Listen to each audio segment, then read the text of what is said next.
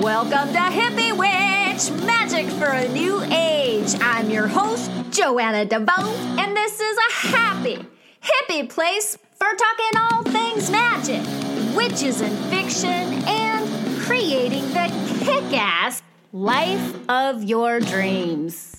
Hi, thanks for joining me for episode 427 of Hippie Witch, Magic for a New Age. My name is Joanna DeVoe, and I am the kooky creatrix behind Kick-Ass Witch, putting the K in magic, and Hippie Witch, the show you are listening to right now. I also have a free ebook by that name, Hippie Witch, Peace, Love, and all that good shit, and you can pick up a copy of that at www.joannadevoe.com or back on the description page for this episode, back on Blog Talk Radio, where you will also find a link to today's special guest, Sarah Lyons, the author of Revolutionary Witchcraft, a guide to magical activism, which I believe, with the current state of politics, could not be more timely. So yes, we are going to be talking about politics here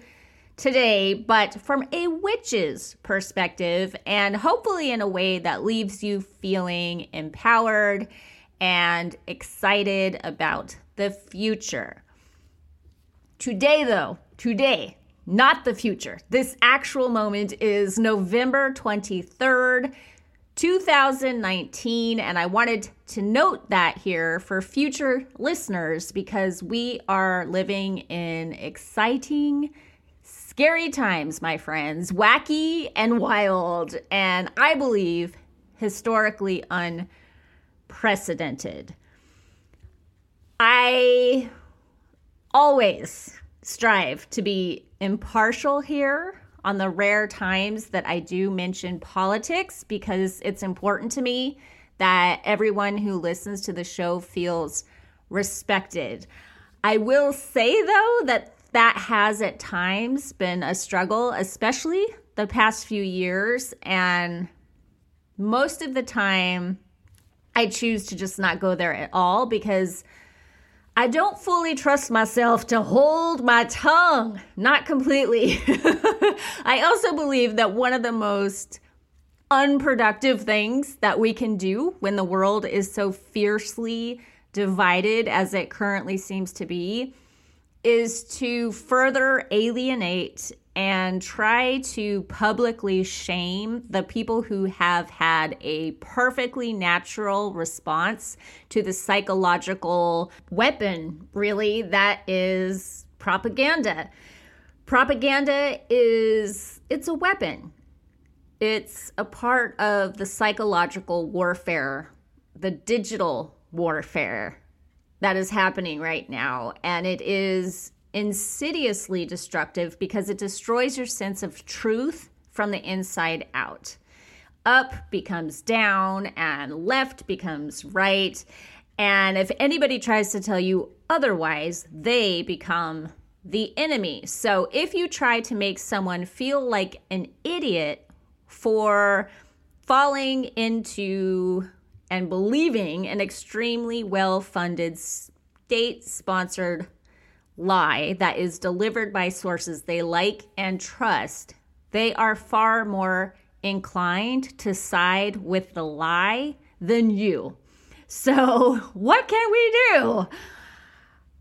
For starters, I think we can just educate ourselves about what propaganda is and how it works, and then educate our children as well. Sometimes I get a little fire under my ass and I turn to Twitter. Twitter. You know I love the Twitter. And I posted this a couple of days ago and I thought, I think I'm going to read that on the podcast because I do think it's really important, not just regarding politics, but regarding social dynamics to teach our kids what is up. Particularly now that the internet it's like our second brain and maybe our first community. A lot of people are losing touch with their local communities and finding a sense of, and I'm not saying this is a bad thing, but finding a sense of community online, as so many of us have done, like finding our witchy tribe. I'm not saying this is a bad thing, except sometimes our kids are targeted by these hate-based communities that are designed to separate them from their own sense of truth. So this is what I posted to Twitter. I said, if you want the next generation to grow up strong and immune to political/social shenanigans, teach your kids critical thinking skills, how to identify gaslighting, the power in telling the truth, how to set and hold healthy boundaries, and how to recognize and value their own intuition. And I am saying it like this because I agree with myself. Yes. First, we teach ourselves those things, and then we teach our kids. And I just wanted to break it down a little bit, just a couple of the terms there that I mentioned in that post. And one is critical thinking. So what is critical thinking? I'm not going to tell you in my own words. I just went to criticalthinking.org and cut and pasted this little bit from their website. And this is what criticalthinking.org has to say. Everyone thinks. It is our nature to do so. But so much of our thinking, left to itself, is biased, distorted, partial, uninformed, or downright prejudiced. Yet the quality of our life and that of what we produce, make, or build depends precisely on the quality of our thought. Shoddy thinking is costly, both in money and in quality of life. Excellence in thought, however, must be systemically cultivated. Critical thinking is that mode of thinking about any subject, content, or problem in which the thinker improves the quality of his or her thinking by skillfully taking charge of the structures inherent in thinking and imposing intellectual standards upon them. Is this too much? Is it too nerdy? Is it too boring? Keep in mind, I'm a person who often says that I'm a bit of a mind witch. So, of course, critical thinking would interest me. And there is much debate actually about what the skills of critical thinking are, which is really the most critical thinking thing ever for there to be a debate around that. But I like this basic, easy to understand little presentation that study.com created to demonstrate how critical thinking can be divided into the following 3 core skills. Number 1, curiosity, the desire to learn more information and seek evidence, as well as being open to new ideas. I feel like our witchy community really has a handle on number 1. Maybe not so much number 2. Number 2 is skepticism. Having a healthy, questioning attitude about new information that you are exposed to and not blindly believing everything everyone tells you. Number 3, humility. The ability to admit that your opinions and ideas are wrong when faced with new convincing evidence that states otherwise. I actually think we're pretty good at number 3 too. And some of us are great at number 2, but just if there's a weakness in the 3 in the witchy community, I'd say it's probably skepticism. And I think critical thinking is important in many more ways than just politics. And I think that it's really important for the New Age community to educate ourselves about this when there are charismatic leaders capitalizing on our willingness to believe, in order to then indoctrinate us into a world of, and I'm not saying any of these things are bad. I'm just saying, we can be seduced by lots of talk about angels and fairies and tarot cards and oracle cards, but then have that same teacher turn around years later and millions of dollars later to say that those things are actually of the devil and that now we need to repent and be saved by the church to spare our poor magic-loving souls from burning in hell forever. Which if you had told me this 10 years ago that would happen to this community, I would not believe you. But here we are, and it has happened to so many really sweet people that I like a lot. And to me, that's an abuse of power.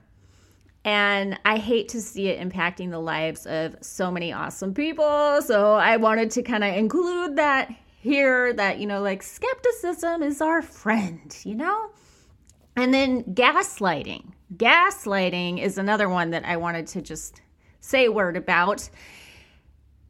And gaslighting, if you don't know, gaslighting is basically the grown-up version of saying, I know you are, but what am I? When someone calls you out on your shit. And slightly more sophisticated than that is when they do it before you've had a chance to call them out on their shit. Essentially beating you to it and making you look like the one who is gaslighting them, which is peak gaslighting and a favorite tool of the narcissist. And then swinging back around to politics, I just want to say one more thing, and then I will cut to this awesome chat with Sarah Lyons. Although also, I guess I should I'll give a little trigger warning too. I do say the T word, the big bad T word, the name, that infamous name that starts with a T and ends with a rump. And so many people find upsetting when mentioned. Both his supporters, actually, if it is said in a negative context, and then the disbelieving rest of us. But I only say it once in the beginning of this interview, and then the rest of what we talk about is more general and focused on issues like environmentalism and economic equality, and it is so not boring. It's super interesting, and it gets witchier as we go along, which I love. Because his book, Revolutionary Witchcraft, it was written by a witch. I also mentioned in this interview why I personally tend to vote for moderates. And I know that many of you, maybe a majority of you, will think that I am delusional for voting that way, much less admitting it publicly. But that is the beauty of democracy. You get to think I'm wrong, and I get to think you're wrong, and we each get to put the weight of a vote behind our opinion, which becomes a whole other topic of concern once you educate yourself about voter suppression. But don't let that stop you. Don't let this whole voter suppression situation stop you from exercising your right. Show up at the ballot box every opportunity you get. Truly. Do it for your own soul, if nothing else. And my take on politics as a whole is this.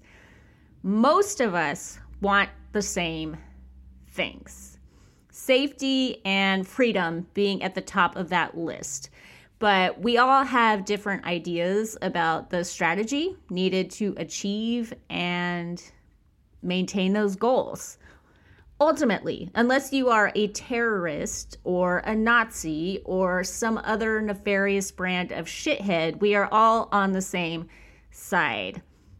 I believe that, and I choose to honor that to the best of my ability with as much patience and kindness as I can muster on any given day. So please, if anything said during this interview pushes your buttons or just interests or excites you, feel free to discuss. Please do, but can we please also do it in a way that honors and respects our right to disagree, which is the foundation of democracy and a huge privilege that many people in other parts of the world are denied. So I will get down off my soapbox now and let you listen to this awesome conversation with Sarah Lyons. Hi, Sarah. Welcome to Hippie Witch. Hi. Thank you so much for having me. This is going to be super interesting and timely, although maybe you could argue revolutionary witchcraft is always timely. It's always a good time for revolution. That's what I say. Yeah, right. So the name of your book is Revolutionary Witchcraft, A Guide to Magical Activism. And that is why I wanted to have you on the show to unpack that. It's such a title. And the book is gorgeous, first of all. It's all illustrated, so I was instantly smitten. And then what I love about it is your tone as a writer. It's very brisk, and it's just like roll up your sleeves and get busy, and I think that really suits the message. Thank you. Yeah, I really wanted the tone of the book to be as approachable and as fun and I guess brisk is a good way to put it, as fast moving as I could make it, because I'm kind of looking at the book as probably a lot of people's, especially if you're a young person kind of reading the book, it's probably a lot of people's first book on political theory or activism, or maybe it's people's first introduction to what maybe left politics kind of are. And I feel like a lot of books out there that are trying to be that still weigh people down in a ton of jargon and are very erudite. And, if you haven't read Kropotkin, how dare you even begin to talk about this subject? And I kind of think that if you can't describe this stuff to people at a, basic colloquial level, you're not really doing radical work. You're still keeping things kind of out of people's hands. So I try to really make it as fun and accessible as possible. So I'm happy that you like the tone of it. That's such a great point, too, because that's really, I think, in part how Trump got to be president of the United States is by speaking to people at their level of not, I don't know that he's capable of this, but not speaking over their heads, right? Yeah. I think you really have to, when you're talking about politics, which is about everybody, politics is super personal. You have to use language that everybody can relate to. And because I know that my audience is very mixed, I think we are primarily a left-leaning bunch, but I do know there are some Republicans sprinkled throughout. I would love to get your take on why you lean to the left. You're an organizer with New York City Democrat Socialists of America, which is very left. That's more left than, a moderate Democrat. It's kind of the direction I think maybe the party is going. But I would love to hear your take on why. Why did you gravitate that way?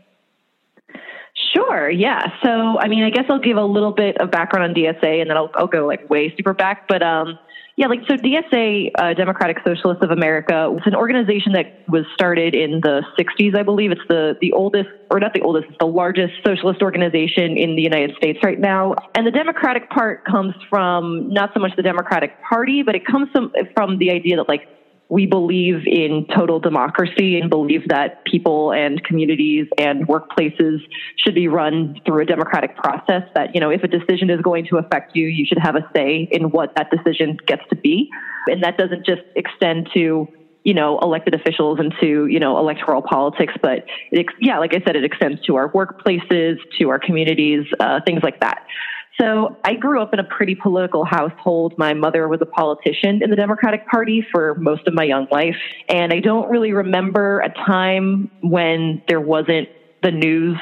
My childhood is me playing with friends, but the news is on in the background. And there's always something political happening around me, as far back as I can remember, going to the Democratic convention and, campaigning for whatever. I campaigned for Gore, to be honest, all the way, but and that's, can I swear on this podcast? Absolutely.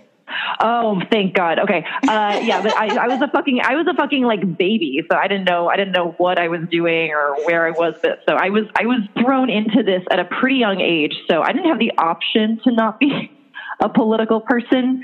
But I think that, I didn't know the privileges that I really had too well until I started to get a little older and started to kind of look around at how I was living my life and how friends of mine were living their lives. I moved to Massachusetts when I was in about fourth grade. And when I did that, we went from kind of a very wealthy suburb of DC to a very rural area, and I had friends that were homeless and were moving from rental house to rental house. I had friends who had never left that region that we were all living in. They had never been on a plane before. I had flown a bunch of times, and I started to realize that, I was incredibly financially privileged in a way that a lot of people around me weren't. And I knew that was different or odd, but I don't think it was until I kind of graduated college and I kind of steadily started to move more left so that I started to see that just how much economics and just how much capitalism really dictates everything in our society. And we all experience different levels of oppression or privilege or all those types of buzzwords. But I really realized it was like, I've been given this huge financial benefit, this huge up around a lot of people. And I can either use that to just benefit myself and just kind of perpetuate stuff, or I can use the time and the money that I've been given to kind of help and do what I can with that privilege that I've been given to sort of undo the very systems that allowed a person like me to exist in the first place and allowed this sort of injustice to exist in the first place. So I consider myself somebody on the left, and like not just liberal, but on the left, because I think all of our struggles are deeply connected. I think that you can't really take one aspect of our lives or one aspect of a political struggle and isolate it. And I think that ultimately, if we're not talking about economics, and if we're not talking about a system like capitalism that bakes hierarchy and bakes injustice into the very molten lava of our society and the very tectonic plates that move our society, then we're not really talking about justice, and we're not really talking about creating new systems that are better than perhaps the ones that we have right now. Right. And so it's holistic. It's racism, it's poverty, it's environmental issues, it's systemic, and the approach to coming up with some kind of solution needs to be holistic, I think is what I hear you saying.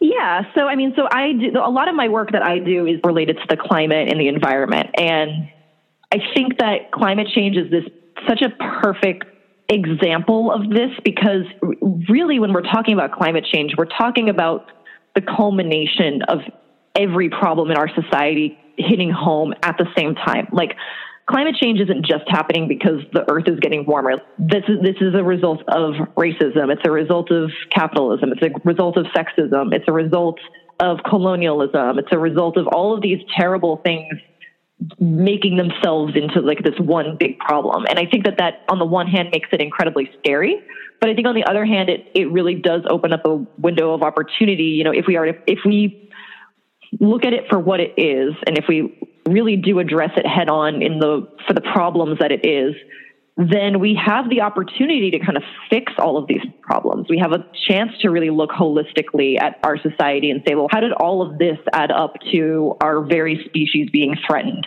with extinction? And hopefully we can use it as an opportunity to go back and retcon all of that, and run and redo it. Yeah. So I would be interested to know how racism and sexism ties into the current climate crisis. Is that what you're saying? Yeah. So I think that, if you look at asthma rates, I live in New York City. I live in Queens in New York City. If you look at where a company let's say Con Edison puts, its generation plants and its distribution plants for its energy, the places that it puts all of these things are in communities of color. And those communities have the highest rates of asthma as a result of, something like that. And then, if you're a child with asthma, that affects you, for the rest of your life.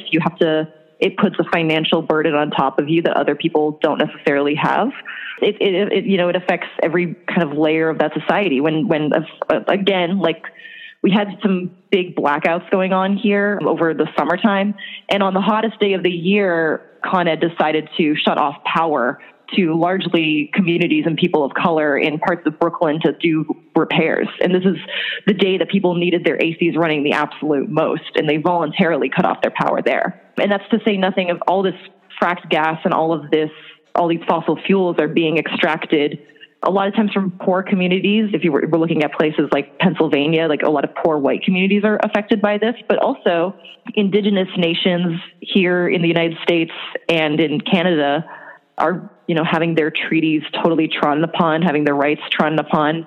And like, I think if you look at something like the Standing Rock Sioux Reservation and the Standing Rock protests against a Dakota Access Pipeline, there was a white community north of that reservation that was going to have that pipeline put through it. And the community said, we don't want this. And so they moved it south to, the reservation, just north of the reservation. And they said, well, we don't want this here either. But, who do they listen to? So climate change is a mess with racism because America has a racial caste system and racism is baked into every, facet of our society. Because of that, it affects people of color worse. It affects the people who are doing the absolute least to cause the crisis be the most and the first and the harshest. Mm-hmm. I had a client, shout out to Charlotte if you're listening, who was just so radical. She was really involved with radical feminism, and the group that she was into linked it to veganism. And their philosophy was that like a culture that treats animals in a certain way, like that's how they treat women. I hope I'm getting this correctly, but they made this link that I had never even had a blink of a thought of before. And I was like, wow, yeah, that's really interesting. And so that, I forget the name of the organization, but that was their specific emphasis. So that's why I asked you about like sexism and racism and how are these things linked and how do they inform each other? And because I'm really curious, I'm just asking for your opinion. And I know like the experts and scientists on this topic disagree with each other. So, we're just going to state this as your opinion, but what do you think about veganism, monocrops, permaculture? Do you think that there's a solution dietarily to this issue? Well, so, I'm a vegetarian. I don't eat meat because of my beliefs and because I think that, eating meat seems right now to be pretty bad for the environment. It does seem to be a huge correlation and a big connection, like all these fires are happening in the rainforest to make room for more beef. So maybe we should be eating less beef right now. So I do think that like, if that's something that you have the ability to do, it might be something worth looking into. I do think though that ultimately, this isn't me saying that I think veganism is bad, because I don't think it's bad. I think it's actually a really good thing. But I think that because we do like live under capitalism, what that amounts to is a consumer choice and a lifestyle choice, doesn't amount to a change in the system that created the problem to begin with. What brought us to where we are right now is the fact that, we have a system that puts profits above all else, that values money and values the well-being of those who have the means to create their own wealth above literally every single thing on the planet, right? We don't have a system where people, our own well-being, our health, our children, animals, plants, the environment, our communities, like those are all weighed against the profits of a CEO or a company, right? And any sort of decision made just in a consumer sort of way is like, sure, there's better things to buy. And I think that, we should be eating more locally. I think we should be farming our food in different ways. I think that we should be cutting down on the meat we eat.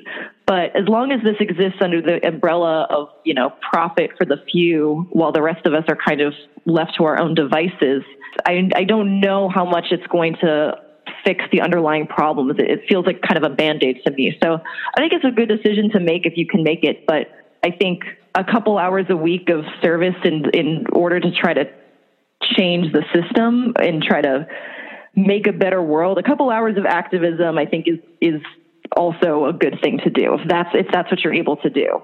Mm-hmm. But, we all have different skills and different gifts that we can give and different amounts that we can, we can't all give the same amount. We can't all do the same actions. So I also do like see and appreciate that like if all somebody can do is like go vegan, then like, great. That's what you can do. That's what you can bring to this.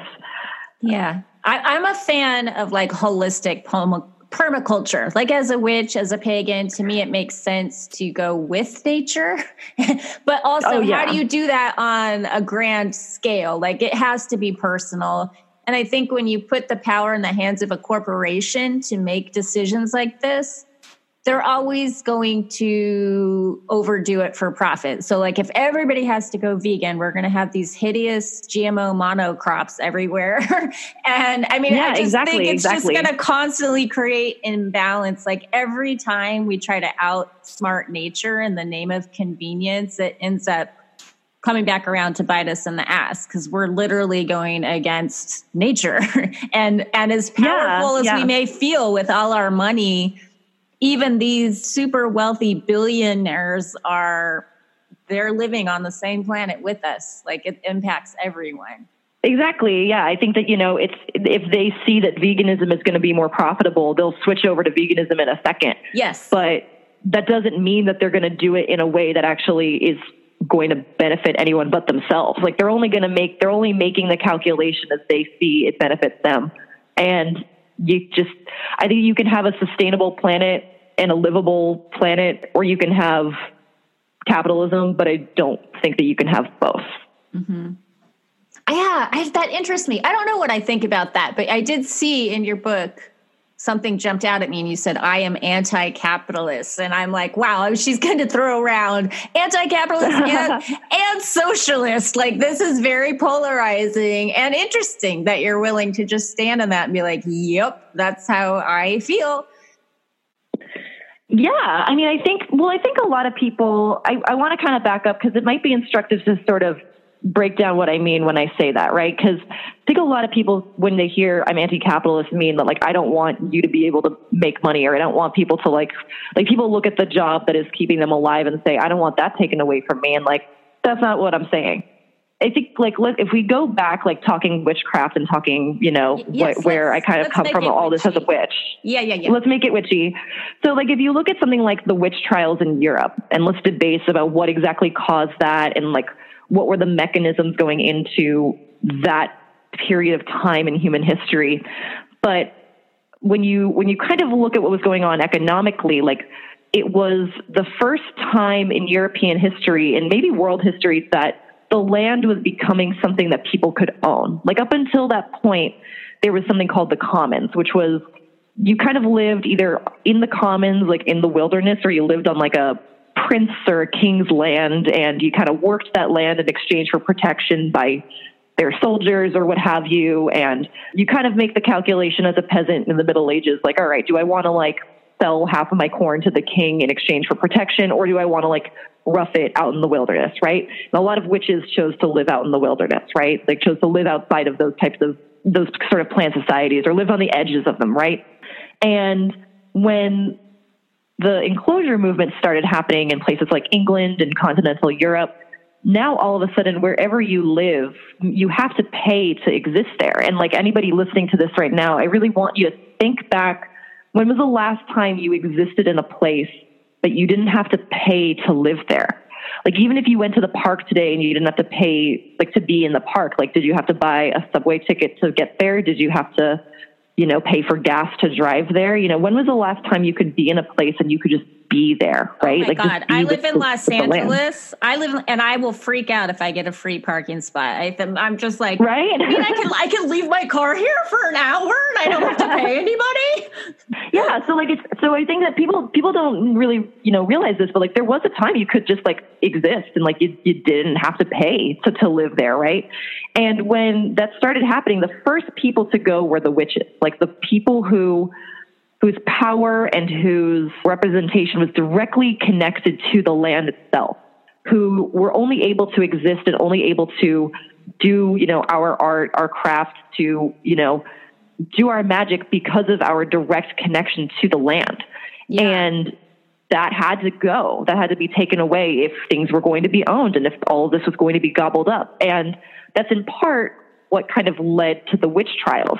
So when I say that I'm anti-capitalist, like I really feel that in my bones as a witch, because I really do think that we have a system right now where like you shouldn't, like your worth shouldn't be tied to your ability to make money to survive on somebody else's piece of land. Like, it should be based on just like our intrinsic connection as humans and our connection to the land as people.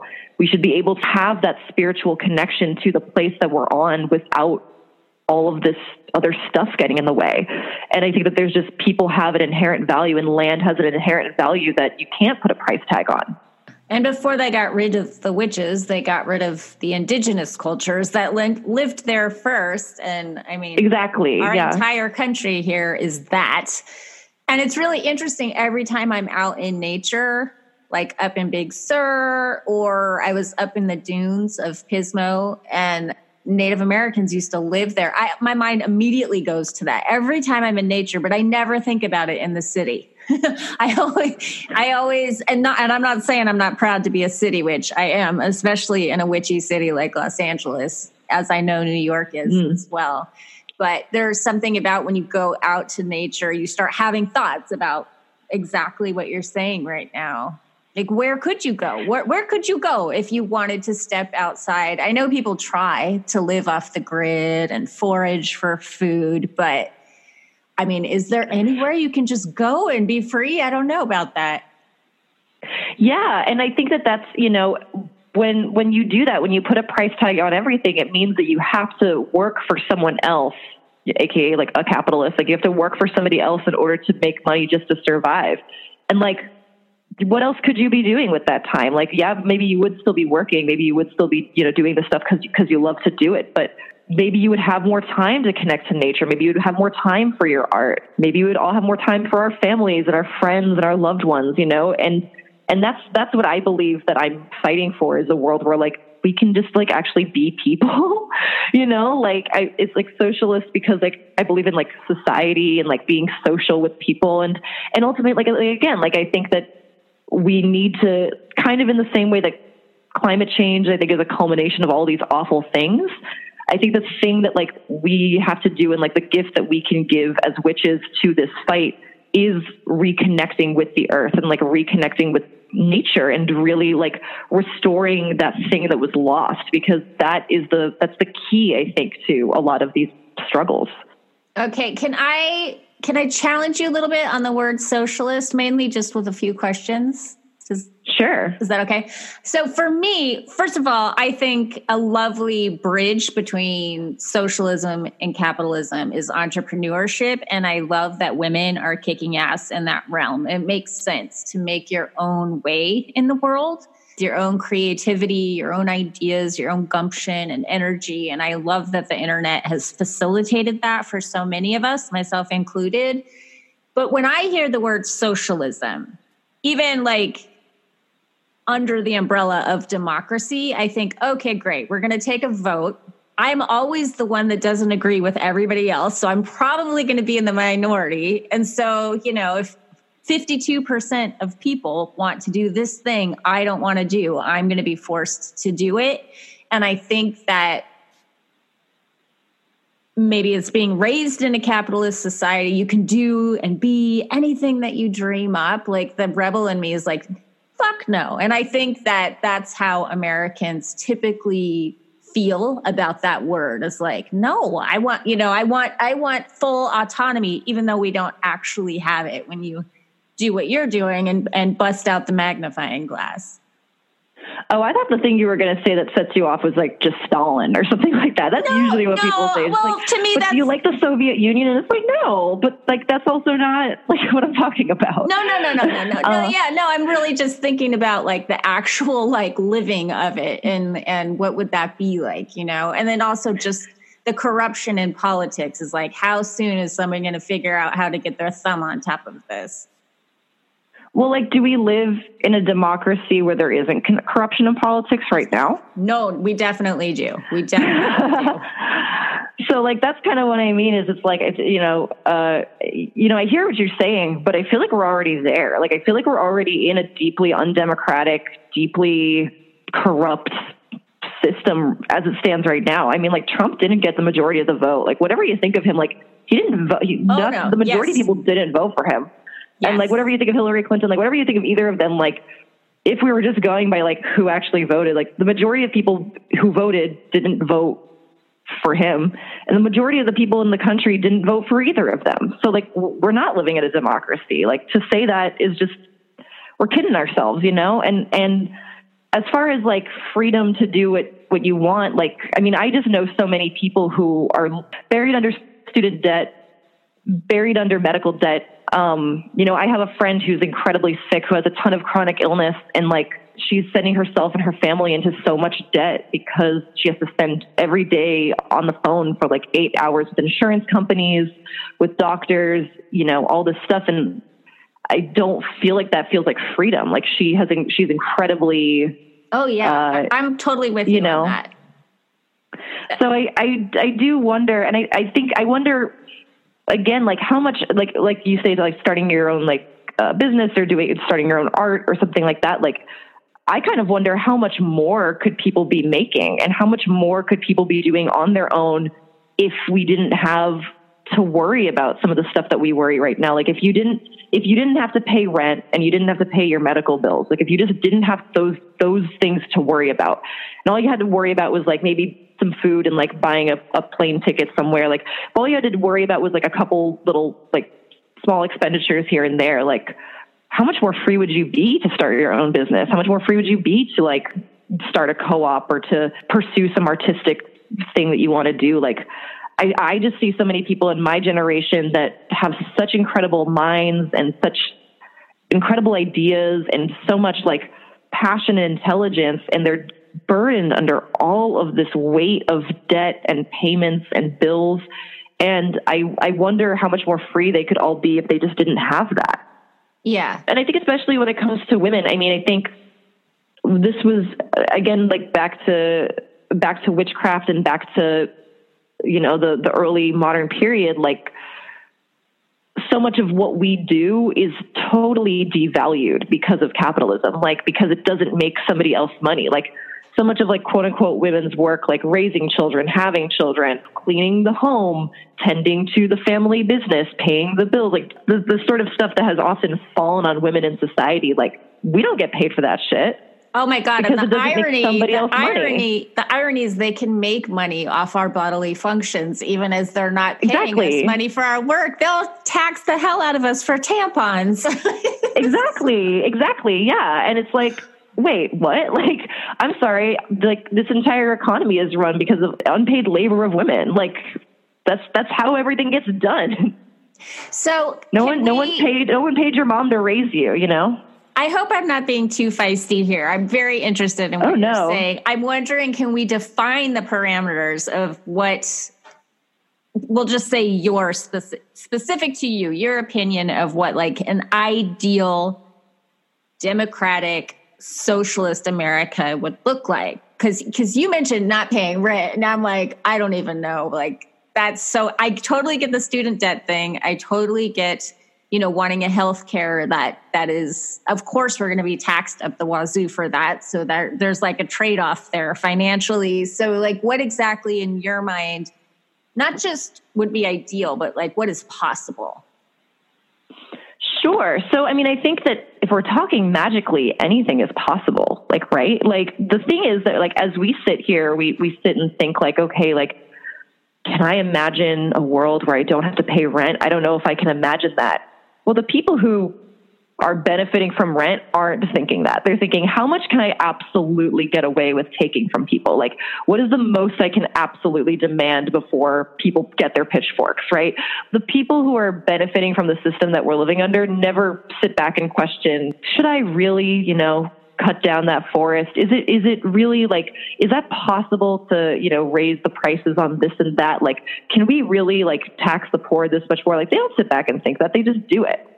Something that I think that, again, like as witches, we can bring to this is of an expansive imagination. Like, we are people who talk to spirits and go into trance and do magic and like see things work through like the mind alone every day. Like, we see the incredible power of that.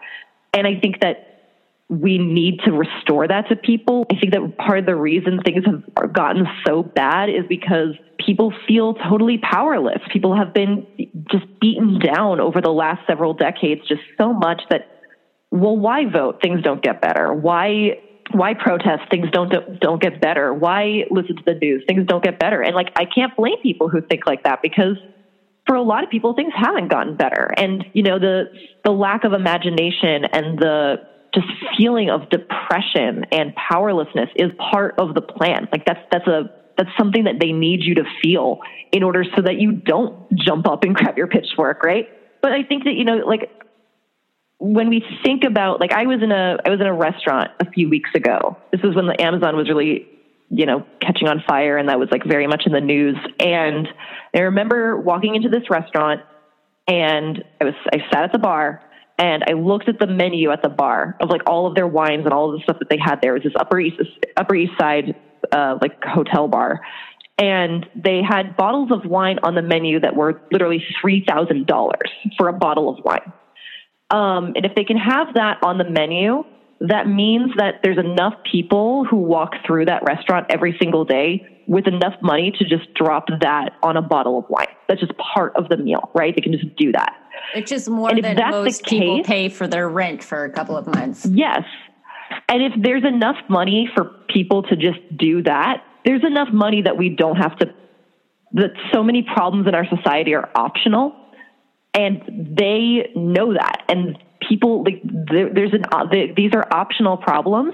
When people say, like, well, we don't have the money to make education free. We don't have the money to fix climate change. We don't have the money to, you know, make this to make healthcare free. We don't have the money for this and that. Like, that's just a lie. That's literally just a bold-faced lie. Like, the money is right there. It's just about who gets to have it and what they're using it on. And the people who have that money are spending it on fucking $3,000 bottles of wine. And like, really sit and think, like, what could you have done with that money? And I bet you would have done a lot better things for society if you just got that money, right? Like, whether that's putting it into the podcast, whether that's helping out a friend who's sick, whether that's starting your own, like, something that you want to like benefit your life, whether that's like your own entrepreneurship, like you were talking about, or whether that's like a, you know, a project of some sort, whatever it is, like, what could that money have gone to just in your own personal life? And then think about, like, okay, could that have gone to a school? Could that have gone to roads? Could that have gone to housing? You know, the money is right there. It's our money. We as workers created that. We create everything around us with our own, you know, it's on our own backs. And so all of the extra wealth that people are able to take from that, it's actually ours. Like, we made it. So we just have to take it back. Right. And so you're saying do that with taxes? I think taxes are a good way to start, but I think it's also through, like, I mean, personally, if I was running for president tomorrow, my main thing would just be like, no more billionaires. Every billionaire should become a millionaire, and then we'll talk about it. Like, just tax them out of existence, take that money, give it back to social services. Like, right now, the only way to do that is through taxes. I personally think that, like, poor people don't need to be paying almost any taxes, and that all of it should be done to billionaires because they can actually afford it, and poor people usually can't. So I think a buzzword that's like used a lot is like, oh, like, socialists are going to come and tax you more. And it's like, if you live in a trailer and like have 3 kids and can barely make ends meet, I really don't think that we need to be taking money from that person. I think we need to be taking money from Jeff Bezos, who has makes literally like thousands of dollars a second. Like, that's who I think we should be taking money from. I think there could be some laws put in place to just about a more equal distribution of the profits made by these big companies, and then also more of a democracy within the big companies, because we have these corporations established and there are millions of people who make their living off those corporations, even though you know, at the bottom of that pyramid, those people are barely making a living. So I think, like, laws put in place about, like, how much, as the owner of this corporation or the people at the tippy top, how much do you get to take home as opposed to the person who's like standing for 12 hours flipping burgers in the hot heat? And why does the person at the top get more of a say in what your day-to-day life looks like than you do? Like, if you work at let's say like a McDonald's, like, why does the CEO of that get to decide your benefits, your wages, your hours, all of that kind of stuff, when, like, they never come to your restaurant. They don't know what it's like to actually work there day in and day out. Like, I agree with everything you just said. Like, I think that things should be run, democratically within these structures. Like, if you're a worker, you should have a say in you should have some sort of say in what your day-to-day life looks like as a person working for whatever company you work for. Yeah. Let's bring it to witchy stuff, because I think it's really interesting. Yeah. The way we really dove in. I know. Sorry, questions. You know what it is? I'll tell you what it is. I think I have left values and more of a moderate strategy. And this could be my age. I'm 45 years old. 46. I just turned 46. What am I saying? And so Happy birthday. Thank you. To me, I feel like progress is made incrementally. And I feel like if you pull the pendulum back too far or like really dramatically, it's just nature. It's going to swing back that dramatically. And then you get this like wild back and forth between, like this football game of awfulness that never ends. So I prefer incremental steps that don't set off alarms in the opposition. So they're not fighting back. Like, it's like, okay, we can take this step forward together. Because for me personally, that's how I have to negotiate with my shadow, for example. Like, it has to be like personal steps, like small steps forward, little micro movements that get me in the direction I want to go. And when I'm thinking beyond the personal, I'm thinking globally.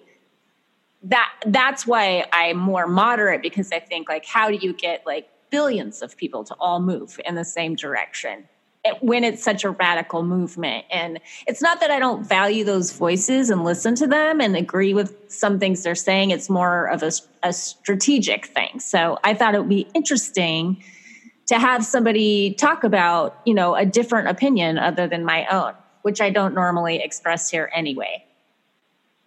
Because people get so upset. Totally. People get so upset when you talk about politics. But how you really start this book is from a witchy perspective. And I love the emphasis on connecting with the land. And there's interesting spells here too, like how to build an ancestor altar, how to create a sigil as an activist.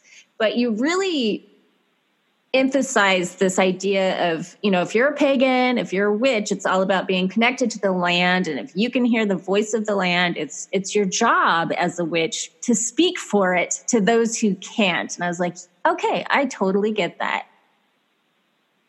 Thank you. Yeah, that's, it's so funny you mentioned that bit. I was actually talking about a friend to that the other day.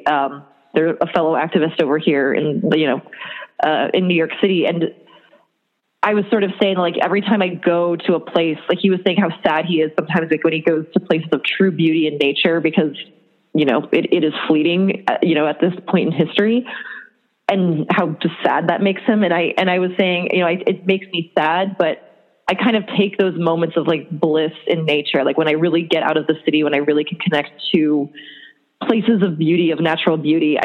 I did this actually. I was in San Francisco a few months ago, and I went to Muir Woods, which is like, oh my God, like one of the most beautiful places. If you've never gotten the chance to go, you should try to find a way to go. It's incredible. It really is like this primordial, energy in the land itself. It feels like it really is like taking you back, like in your own DNA, and being like, this is what the earth used to be like. It's an incredible place. But I remember like standing amongst the trees and just like kind of giving a dedication and saying like, I will fight for you. Like I will, like you are worth defending. You give us so much. Like all I can give back to you is my voice. Like all I can give is my voice to lend and hope that other people listen. But I think that's, we as witches are actively engaged in this conversation with the world around us all the time. And I don't think you just have to, like, I live in New York City. I definitely don't live in like a cabin in the middle of the forest somewhere. Like I live in a very urban area. I don't think you have to live in nature to, like, in what we perceive as nature, to recognize that like everything around us is the result of nature. Even things that look very divorced, like plastic and stuff, like this is all a result of nature. It's all a result of how we treat nature and our relationship with it.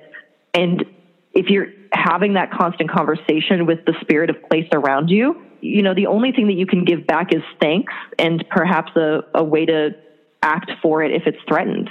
Mm-hmm. Yeah. Even as my favorite city witch tips too are one, we are nature. So we ourselves are nature. So if you're walking around a busy city, you're walking around like the human animal in its, in its unnatural environment, but we created it. We created the environment, but also like weeds. Look for the weeds because they are hilarious. They are so persistent. Speaking of activism, I feel like the dandelion is the state flower for activism because it will like push through the cracks. I love that. It will push through the cracks of sidewalks, pavements. Like the second people stop tending to a house or a building or a street, like what happens? The weeds, they come right out and they're filled with nutrition and medicine. It's fascinating.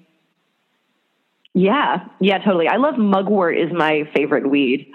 Growing up, like I love seeing big bushes of mugwort walking around the city because I feel like they're just so witchy, and it feels like yes, like we're gonna make it through whatever. Like the witches will always be here, like pushing up through the cracks.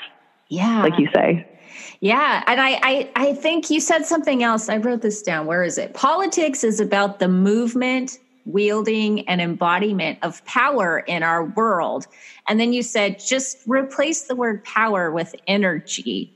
And you were talking about that in the hopes that people that are witchy would understand why politics is witchy. It's a witchcraft thing. And I was like, yeah, you have a great way of framing it and having it all make sense. And like I said, this book it's a small book, but it's like super packed because you move at, like I said, this brisk pace. You're just like, all right, roll up your sleeves. Let's do this thing. And then it just goes and it really packs a punch. Thank you so much. Thank you. Yeah. I think that's a lot of people. I kind of talk, I guess in that one passage, I sort of talk about how like, I think a lot of people, I mean, I was definitely raised in school with the notion that politics is all about compromise. And that is what the definition of politics is. Like, it's about compromise. And I think compromise is definitely can be a good thing. And like, there are times you need to just compromise, whether that's in life in general or like in the political arena. Like sometimes like compromises are just what need to happen. But if you got to that compromised table, like you got there through power, like you got there through the energy that you were able to wield and use and like bring you to that point. Think about the nature of a political campaign. If you're running for office, you're putting advertising out there, which is like trying to magically shape people's thoughts around you. You're giving speeches. These are like public rituals. Like when you're sworn into office, that is like a grand public ritual that like all of a sudden now we all agree that this person has these powers to do something. And it's like nothing changed about the person, but it's ritual.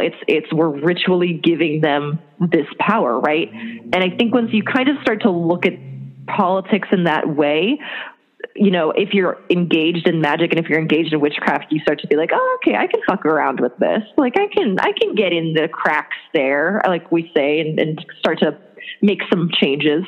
Mm-hmm. Yeah. To me too, I think of Laurie Cabot's The Power of the Witch. For me, magic is all about power. It's about personal power and harnessing the natural powers of nature to hopefully move in sync with it to create desired change. And when you talk, I hope people listening right now feel the way I feel, because I'm smiling, I'm having a fabulous time. And I know politics is really upsetting to people, which is why I'm really trying to give like a rounded perspective here, even as we're sharing your personal take on like what needs to happen right now. And you're doing an amazing job, but I can hear in your voice that you love this shit, that you love it. And I think that's so infectious.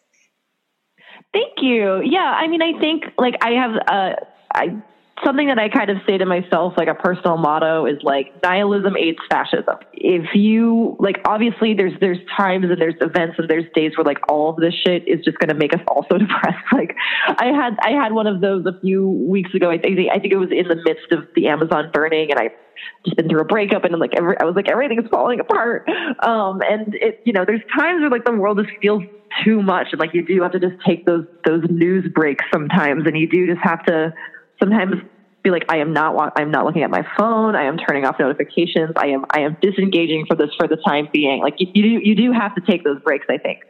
But, you know, like kind of going back to what I was saying earlier, like there are people that want you to be depressed and hopeless, because that if you're depressed and hopeless and you're not doing anything, well then bad people can do whatever the fuck they want, and they can keep doing bad stuff because they've made you so depressed that you've checked out permanently. Right. Mm-hmm. And so I really do think that like joy and like, very genuine, like I really do believe that like a lot of my activism, a lot of the things that I do and I fight for, like genuinely come from a place of like love for the earth, love for people around me, like a love for like people in general. Like I really do think that people are incredible and like can do such amazing things, and that we all have like the potential to just be such wonderful, kind, giving, funny, awesome, weird little creatures walking around on this earth. And I want us to be able to do that to the biggest extent that we can.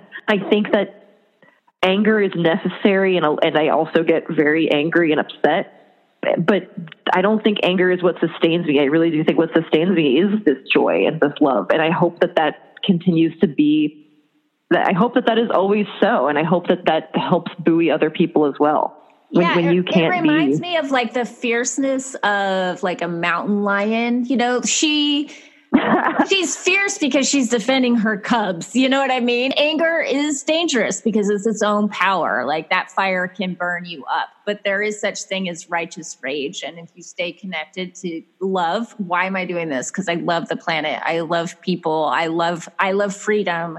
Then you get to operate more from a place of like that righteous rage, and you are using it and it's not using you, I think is the key to that. Exactly. Yeah. Like we talk about, I don't know, like you kind of mentioned shadow work earlier. And I think that that's a good IRL maybe example of that, of like, I really do feel such deep rage sometimes, but I think you put it very well, though, like if it's guided by love, and if it's actually in service of something that I love, then I'm using that shadow power as, you know, instead of just being consumed by it all day, you know? Mm-hmm. What do your parents think of you? We're going to end this here in a second, but you, the first thing I saw was I don't know why I turned to this page. It was on an unexpected page too. It was like the credits, you know, like the copyright page. And then I noticed right across the top, it said, "To my parents, thank you for letting me be weird." I was like, oh, that's so sweet. I love that. Are they proud of like the work that you're doing and all of that? They are proud. I don't know if they always understand what the work I'm doing is, but I think they're proud of it nonetheless. Mm-hmm. Like I said, my parents have always been very politically informed and involved. So I think that this was something I was raised with a dark gift from a young age. But I don't know. I came out as a witch a few years ago to them. And I don't think it was kind of when I started being more public about it and started writing articles about it more. And it was just sort of like, yep, that's me. I'm like, that's what I'm doing. And I think, you know, they always knew I was a weird kid, that I was always watching, like sneaking away to watch horror movies, and that's always in the occult section of the bookstore, and really into mythology and stuff like that as a kid. So I was always a weird kid. They always knew that was a thing about me. So I guess they just have a name for it now, but they're proud of me. And I'm very lucky to have parents that are proud of this, whatever this weird life that I'm living is. It's a beautiful life. It's awesome. You're doing great things. Before I let you go, I want to make sure that people can find your URL, people that are listening on the road that aren't like staring at a computer right now. So can you shout that out? Yeah, so if you want to find me, you can go to my Instagram at City Mystic. I also have a website, sarahlyons.org.com was taken. So sarahlyons.org, and that has a list of all my articles and a pre-order link for my book and, contact page and all that good stuff. I don't know how to pronounce this, so I was just going to straight up ask you, what is the name of your podcast? Is it Pop Cult with a V? Pop Cult, yes. Okay. It's with a V instead of a U. So yeah, Pop Cult or Pop Cult Podcast. We took a little bit of a break while I was writing the book, but we just recorded a couple episodes, so we should be back up and running very soon. So yeah, also be sure to subscribe to Pop Cult Podcast. It's just me and my friend. He actually also lives in LA over there, but we just sort of talk about magic and culture and politics and whatever we sort of feel about. It's sort of looking at the world through a magical lens. So whatever we decide the topic is that week, whether it's cultural or political or pop cultural, what have you, we just, what do we as magic people sort of think of this? What do we make of this? Yeah, I saw you wrote an article about pop culture being a gateway to the occult. So it sounds like your podcast is that as well. Ha ha ha. We'll get them all. We'll get them all in someday. It is October, so it's it's the time to cuddle up with a copy of The Craft or The Witch or some other fun witchy movie. Absolutely, whatever your flavor is. Oh my gosh, yes. Okay, and so my final question is the same question I ask at the end of all of these interviews. So what is one tip for creating the kick-ass life of your dreams? Oh, man. What's the one tip I would give people? This was a piece of it. It's very weird to have a motto, but this was something somebody said to me a long time ago, like when I was a really young kid. And it's always stuck with me. And if I had to choose a motto, this would probably be it. But never be too serious, but always be sincere. That is the energy I try to walk through the world with. Don't take things too seriously. Don't take yourself too seriously. Things have a way of working out or not working out in the way that they're going to do so. But, approach things with sincerity, don't bog yourself down with, oh my God, is this going to happen? Is that going to happen? I'm freaking out about the what ifs and the seriousness that you approach stuff with. Don't be too serious. Just be sincere about it, Yeah. Sincerely live your life. And I think that's just always been something I return to sometimes when I am feeling the craziness set upon me. Yeah. You're walking your talk. I feel that in talking to you. I feel that sincerity for sure. Thank you. That really means a lot. Thank you so much. Okay. So how did you like it? I have a couple more things I wanted to mention before I let you go. And one is a podcast that I listened to last year. I think it's in 8 parts. It's like a standalone series that I think is amazing if you're curious about politics. And what's great about it is it's really educational. Insanely entertaining. The production value is so high on this thing, but also it's about the politics from decades past. So hopefully nobody gets their feelings hurt because we're talking about the days of Nixon, or I should say Rachel Maddow is talking about the days of Nixon. And if you're not familiar with Rachel Maddow, this is a great place to start. She is an incredible TV personality, but really more than that, a Rhodes Scholar and investigative journalist. I adore her. The name of the podcast is Bag Man. I'm going to link to it. Bag Man, who was Richard Nixon's vice president, Spiro Agnew. I had never heard that name before. I was very uneducated about this, but apparently Spiro Agnew was not a good guy. So in addition to Richard Nixon essentially getting the boot, even though he resigned, it was really important that Spiro Agnew get the boot as well. And it's really intriguing and suspenseful. The music is very cool. So I'm going to link to that. If you haven't had a chance to listen to it, you can listen to it for free, which is awesome. If you don't get MSNBC and you don't know who Rachel Maddow is, dude, you have to know who Rachel Maddow is. The other thing is politics in cinema. I'm so obsessed with this. If you follow me on Twitter, you may have seen me posting about this because I I was not pleased to see that Charlie's Angels, the reboot of Charlie's Angels, that was written, directed, produced by, and co-starred an awesome woman by the name Elizabeth Banks, a really famous actress. You may know her. It bombed. It tanked. And it really pissed me off because on day one, before the numbers were even coming in on the first day's box office, the industry was labeling it a flop. And this movie got labeled by, I don't know if it was the studio or if Elizabeth Banks made this choice or them together. It was really marketed as a feminist movie. It was labeled that way and marketed that way. So there was a lot of backlash and then a lot of shit talking about it before people had even seen it, because many people really hate that word and that idea. And that drove me crazy because when I went to see the movie, I saw it Friday, opening day. I was so excited. I saw it with my kid and it was a packed theater. And get this, most of the people in that theater were men. Our entire row, except for me, was men. It was all men. So there were lots of couples there. And then there actually, maybe this is because I live in Hollywood. I don't know.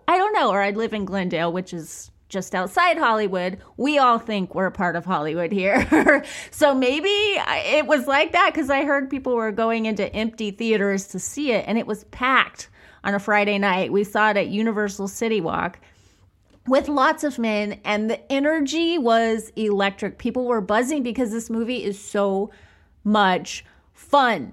It is very pretty girls kicking butt.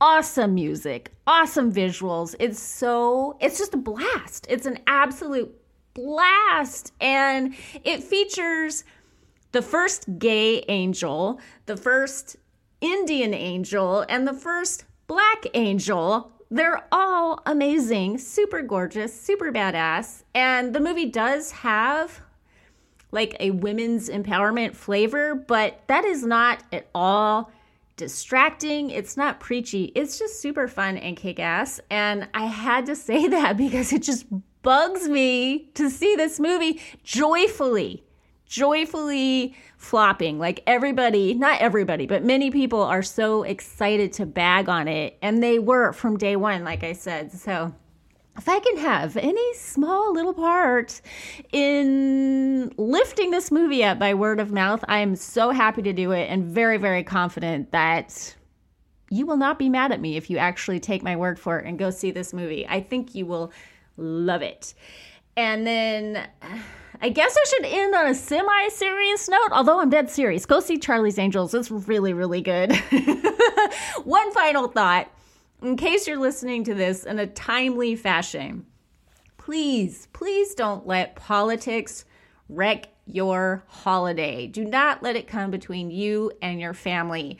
I know that it can be frustrating, even infuriating, when someone that you love sides with an ideology you believe is hateful or a product of the enemy that you stand against, but it's not worth it to lose your family. Don't let people who would be thrilled to see you filled with hate win. Love wins. Love will win, if only for us each individually, if we choose to let it. So happy holidays, my friends. Until we meet again, much love to you. Peace. Hello, it is Ryan, and I was on a flight the other day playing one of my favorite social spin slot games on ChumbaCasino.com. I looked over at the person sitting next to me, and you know what they were doing? They were also playing Chumba Casino. Coincidence? I think not. Everybody's loving having fun with it. Chumba Casino is home to hundreds of casino-style games that you can play for free anytime, anywhere, even at 30,000 feet. So sign up now at ChumbaCasino.com to claim your free welcome bonus. That's ChumbaCasino.com and live the Chumba life. No purchase necessary. VGW. Void where prohibited by law. See terms and conditions. 18+.